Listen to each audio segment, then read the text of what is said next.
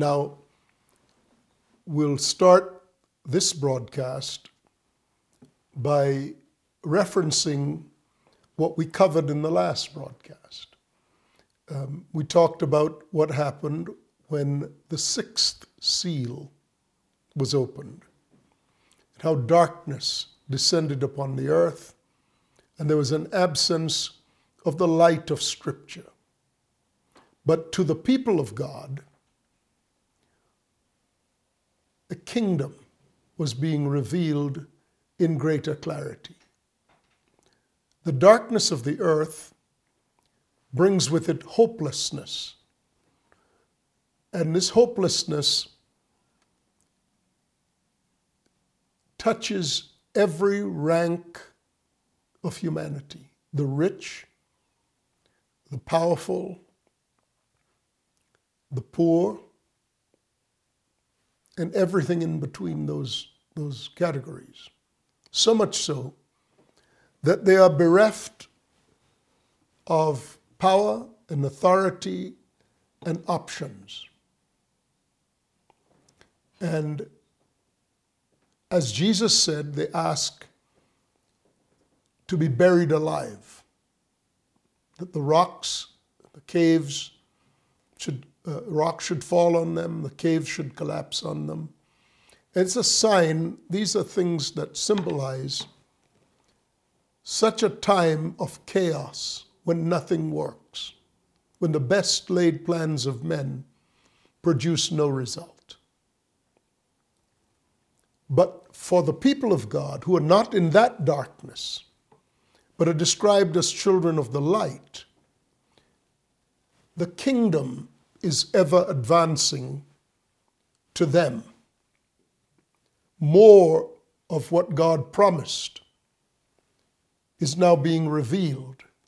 And God is, in a sense, shaking the heavens, which is a reference to, in a sense, leaving nothing in the heavens. If you like, he's squeezing out of the heavens all that remained in the heavens that was designed to come onto the earth. Symbols, types, shadows that have been prophesied before, but the antecedents, the things that these things represent, shadows and types on the earth, these things in their reality are now coming out of heaven into the earth. And the main thing that comes out of heaven into the earth in this period of time relate to the greatest endowments of the kingdom of heaven functionally operative on the earth. I've heard people say that anybody who thinks that you can hear God or speak for God, or you can be mature, that you're foolish, that you are full of hubris. In fact, this very morning, and today is August the 21st, 2020. This very morning I was reading in the news about a Presbyterian minister who was writing to condemn evangelicals for claiming an exclusive representation of what God is saying. And his attack upon evangelicals was that nobody can actually hear God, and no one can speak for God. And, he said it in the very, as you would expect, in the very erudite way that Presbyterians sometimes say things. What occurred to me was the very people he was as backward about the understanding of the things of God as the people he was commenting on were backward in the era of their perspective claiming to represent God. one was no better than the other. Because they've all subscribed to a gospel of going to heaven when you die. They do not and have not subscribed to a gospel of representation, that we are in the corporate Son, we are assembled by the Spirit as parts of the corporate Son, identified as the body of Christ. Our spirits assembled to his Spirit. He being the container of all of our spirits, the sons of God, and he is presenting in himself to God the crop that God sowed on the earth when he intended and said that a man would be made in his image and likeness. This whole matter has been co-opted by something that is far less than the gospel. There's a measure of truth to it, but used in the way that that measure of truth is used, it produces a falsehood. No, the goal is not to go to heaven when we die. We're not saved in that way. Yes, we do get to go to heaven when we die. And yes, salvation includes, in part, going to heaven when we die. These things are true in that sense. But if that's all that we see as true, and we advocate that as the truth, then we miss it.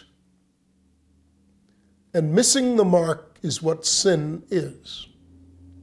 The lie of believing that going to heaven is the goal and the description of salvation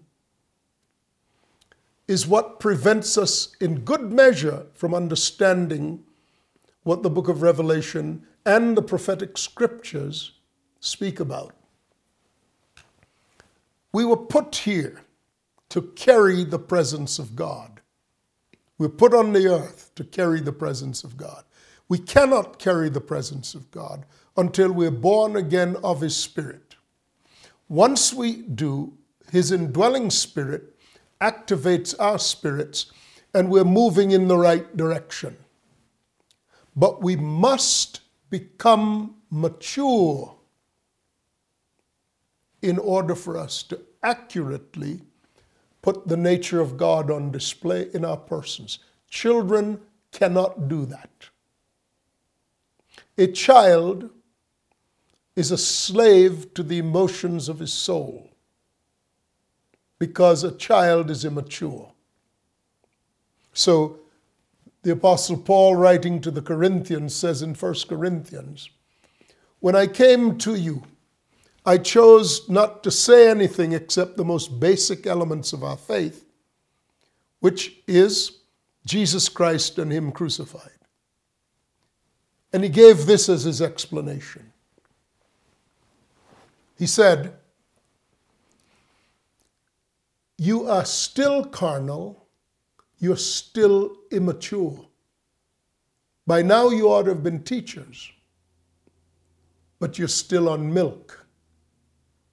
You cannot handle the spirit of wisdom and revelation which reveals the hidden mysteries of God." He says, we have a message of wisdom among the mature. Ephesians, the 4th chapter, picks up on this very theme and says that apostles, prophets, evangelists, pastors, and teachers are given for the equipping of the saints, for the work of the ministry, for the building up of the body of Christ, until we all reach the unity of the faith and the knowledge of the Son of God, to a mature man, measured by the fullness of the stature that belongs to Christ. I was recently talking to someone who knew me from the past and knew many of the people I was associated with in the past. And he recently reconnected with me. And he told me that one of the reasons he was hesitant to reconnect with me was that he was among certain ones who knew me from the past, and they kept saying that I'd gone off the deep end, that I had gone crazy, because I was teaching that you can hear God and you can be mature. Now, you have to understand, I did not consider that fulfillment of the scripture that says, "Blessed are you when men shall revile you and persecute you and say all manner of evil against you falsely for my sake." I don't consider that being reviled at all. I don't consider that being persecuted. I don't even consider it a matter of them saying evil against me. Instead, I see it as worthy of the prayer that says, "Father, forgive them, for they don't know what they're doing." They're glorying in their immaturity, glorying in their backwardness, thinking that somehow it is humility to say that, well, we're just sinners saved by grace and we're hoping God lets us into heaven when we die. How pathetic is that gospel? How absolutely representational of a departure from what God always intended. No, this is the folly of being deceived. The purpose was always that God would reap a harvest of mature saints from the earth who represent in the corporate expression the fullness of the stature that belongs to Christ. And if you're not part of that, then there's work to be finished in the millennium. But you can be part of that in this world at this time. But at the minimum, you have to repent of the mindset that was expressed by this Presbyterian preacher in the article he wrote that was carried on CNN on August 21st, 2020, in which he argues that you know God by studying the Word.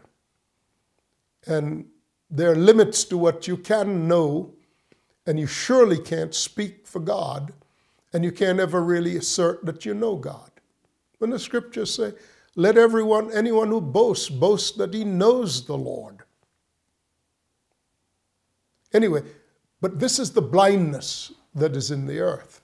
Now, when you turn to the book of Revelation, the 7th chapter, which speaks of right after where the darkness comes and men are hopeless and despairing to the point of death because the sun is not giving its light. The moon is covered, as it were, with blood, and mighty stars are falling, which, as I explained previously, the sun was given a symbol of light for the daytime, the moon symbol for light in the nighttime, both of which represent the ability to walk in the light of revelation so that you don't walk in darkness, according to 1 Thessalonians 5.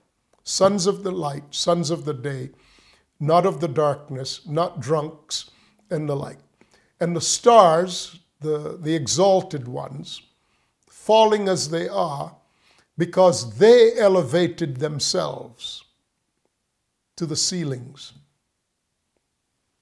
And God never did and does not support their standing or their status. In fact, their best hope is that they can actually see the folly of having exalted themselves this way when God didn't do it. It was they themselves who did it, and the people that they could get to believe in their own nonsense that did it. As they fall, the opportunity is for them to be refined. The scriptures say in the last days, many will fall and be refined. When you fall from those self-appointed places where you pretended it was God, who raised you up. When you fall, allow yourself to be refined in your thinking. And don't put yourself back into those places, because God didn't put you there in the first place. I do not believe that any who falls at this point will be restored by God to those prior places. And if they put themselves back in those places, they will fall again, and this time they will not recover. Now, I want to move on. I said all those things to lead up to what I want to unpack in 2 sessions, what remains of this session and the next one. And that's what goes on in verse 1 of chapter 7 of the book of Revelation. After these things, I saw 4 angels standing at the 4 corners of the earth. So at the time when the 6th seal is broken, first set of things happen, men walking in darkness and hopelessness and the like. And after those things, he also saw these things, and they're covered by the 7th seal. So he saw 4 angels standing at the 4 corners of the earth, holding the 4 winds of the earth, that the wind should not blow on the earth and the sea or on any tree. Now they're holding them back because these are angels set. These typify that which, when released, scatters judgment upon the earth. Because God is not done bringing in the full number of the fellow servants and brethren. And he's not done establishing them beyond the ability of anything coming in the future from harming them. He is putting this, as it were, this bubble around them. I'm telling you these things because I don't want you to be afraid. These things are said to keep you from being afraid. Because these terrible things will come upon the earth, but you have nothing to be alarmed or worried about. See that you're not alarmed, Jesus says, because these things must be. But in this reading, in this narrative, both in the previous chapter under the 5th seal and now under the 6th seal, you're seeing the intention of God to preserve the harvest of the earth that comes from the seed who is Christ. And that harvest is, of course, the corporate man, the body of Christ, the many-membered form, the sons of God. All right? So another angel, after the 4 angels then holding back the 4 winds so they shouldn't blow on the earth, they shouldn't blow on the sea, they shouldn't blow on any tree. I'm going to skip through the meaning of that, though I'll come back to it later on. Winds blowing are a sign of turmoil and trouble coming upon everything on the earth, everything on the sea, and so on. But I'll come back to that. Verse 2, then I saw another angel ascending from the east. Interesting. Ascending from the east, having the seal of the living God. The word seal there is like a signet, the sign, the symbol of the very authority of the throne of God. So whatever he does with the seal, this sent one, this angelos, has the authority of the living God to do this thing. What is it that he is about to do? He cried with a loud voice to the four angels to whom it was granted to harm the earth and the sea, which is what I said. Distress by when they release the winds. He said to them, do not harm the earth, the sea, or the trees till we have sealed the servants of our God on their foreheads. He did not want them to harm the servants of God, and that's the word, unsurprisingly, doulos. The full number of their fellow servants and brethren, the doulos. Sun doulos is fellow servants. Doulos is servants. So God's gathering out of the earth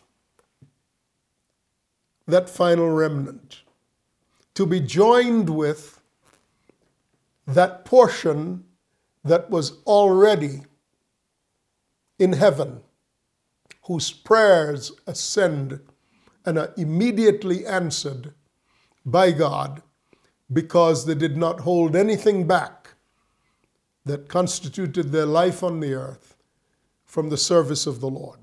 So he says, do not harm the earth, the sea, or the trees, till.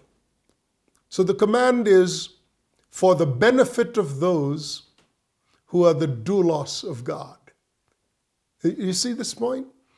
It means that you don't have anything to worry about, because the one with the authority of God instructs the other servants, the other angels, in this vision of the revelation, tells them you can't do anything that will adversely affect the crop that God has raised from the earth, the sons of God.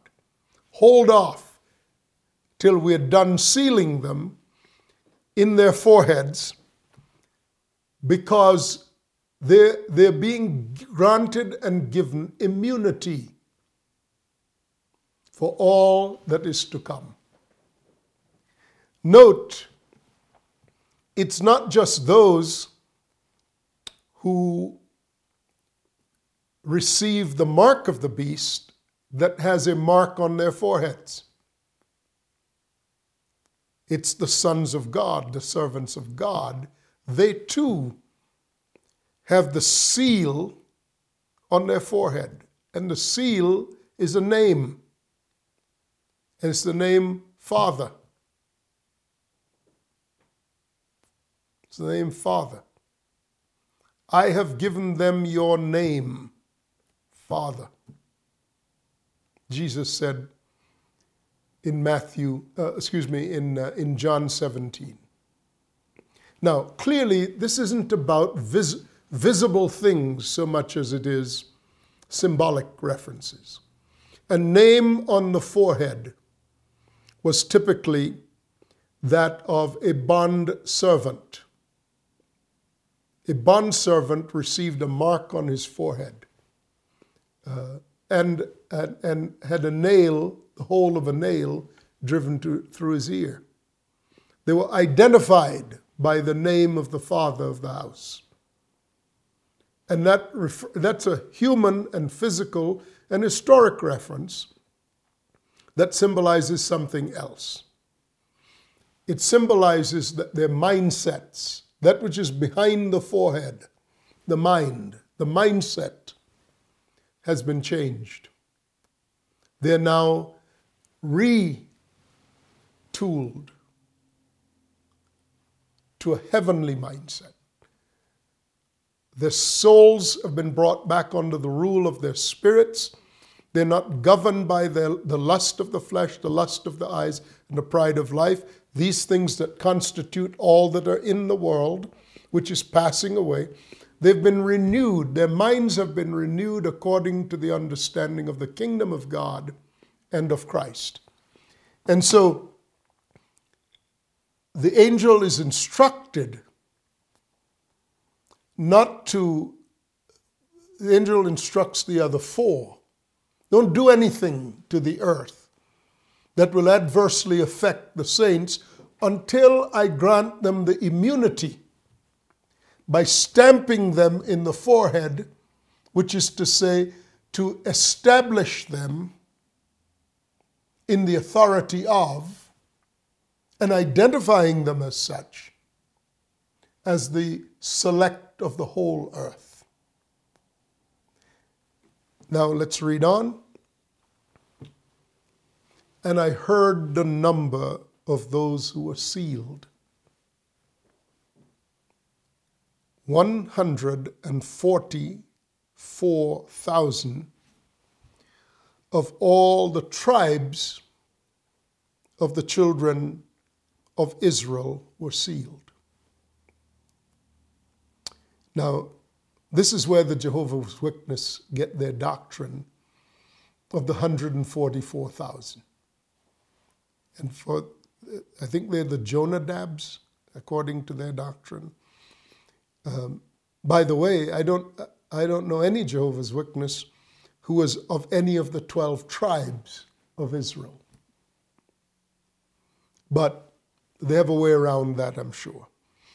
But we will unpack what this 144,000 is. It should immediately strike you that this is the number 12 times 12. What is 12? Government. The 24 elders in heaven, and it's 12 times 12. 12 plus 12, or 24, which means the kingdom rules in heaven and on earth. So 144,000 representing 12 times 12. 12,000 of the tribe of Judah were sealed. Of the tribe of Reuben, 12,000 were sealed. Of the tribe of Gad, 12,000 were sealed. Of the tribe of Asher, 12,000 were sealed. Of the tribe of Naphtali, 12,000 were sealed. Of the tribe of Manasseh, 12,000 were sealed. Of the tribe of Simeon, 12,000 were sealed. Of the tribe of Levi, 12,000 were sealed. Of the tribe of Issachar, 12,000 were sealed. Of the tribe of Zebulun, 12,000 were sealed. Of the tribe of Joseph, 12,000 were sealed. And of the tribe of Benjamin, 12,000 were sealed. You will notice here that there is no reference to Ephraim. And that's the key to the understanding of these 144,000. But I'll have to wait till the next time to unpack it for you. I hope you will join me when we do. Thanks. I'm Sam Solan. We'll talk then. Bye-bye.